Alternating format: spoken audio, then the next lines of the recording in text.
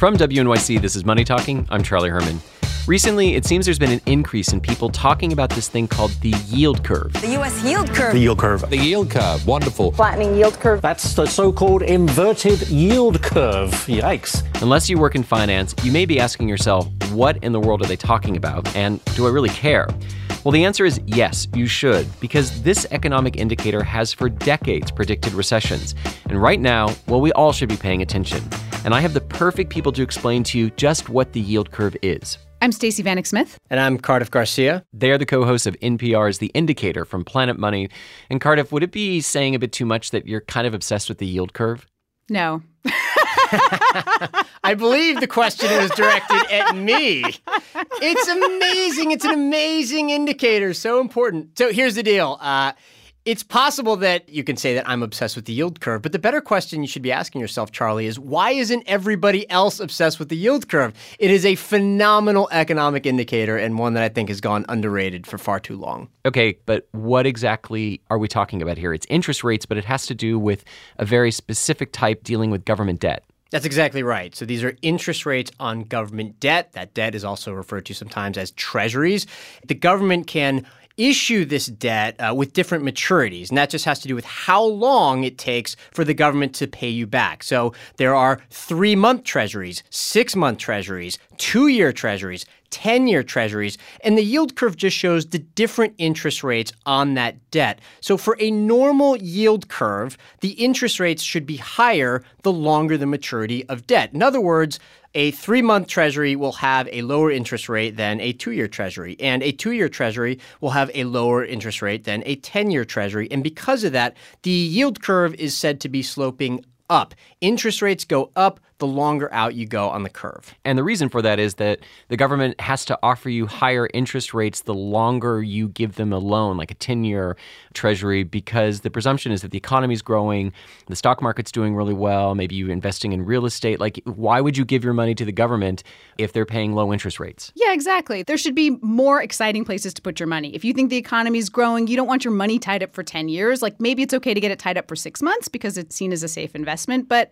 if you think the economy is going to grow, you want your money to be liquid, not tied up in government debt, so that you can invest in stocks and other things that will pay you more money, that will have a higher yield. Okay, so you use the word yield there, and instead of just saying interest rates like a normal person, Wall Street comes up with these other terms, yield in this case, of course. So there are some other terms we have to look at now. There's the flattened curve and there's the inverted yield curve.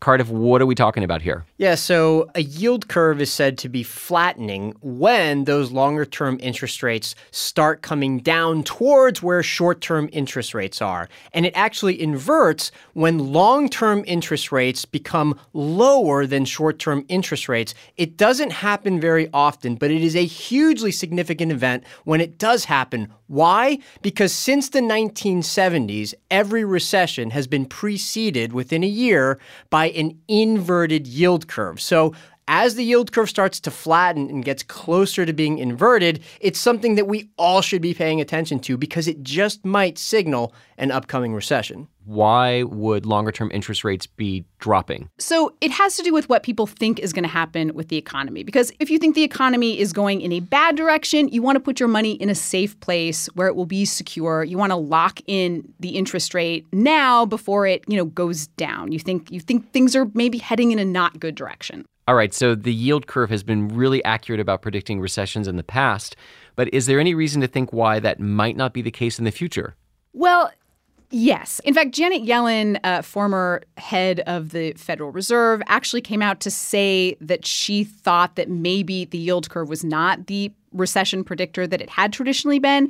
And a lot of that is because we are sort of in this brave new economic world right now, because during the financial crisis, the central bank intervened in this really unprecedented way. There was so much money being poured into the economy. And the idea is that may have sort of distorted the market to a point where traditional indicators like the yield curve might not be the accurate predictors that they used to be. So back in January, you guys actually did an episode for The Indicator about the yield curve, that it was getting flatter, but it hadn't inverted. So what's the situation right now? Well, it has continued to flatten ever since then, and it is now really close to being completely flat, but not yet. It has not yet inverted. So we were worried about it back then. I think it's fair to say that we are even more worried about it now, but we are not yet at that red light warning signal that economists worry about and that we worry about. Okay, so if it does invert, is it automatic that a recession is going to follow?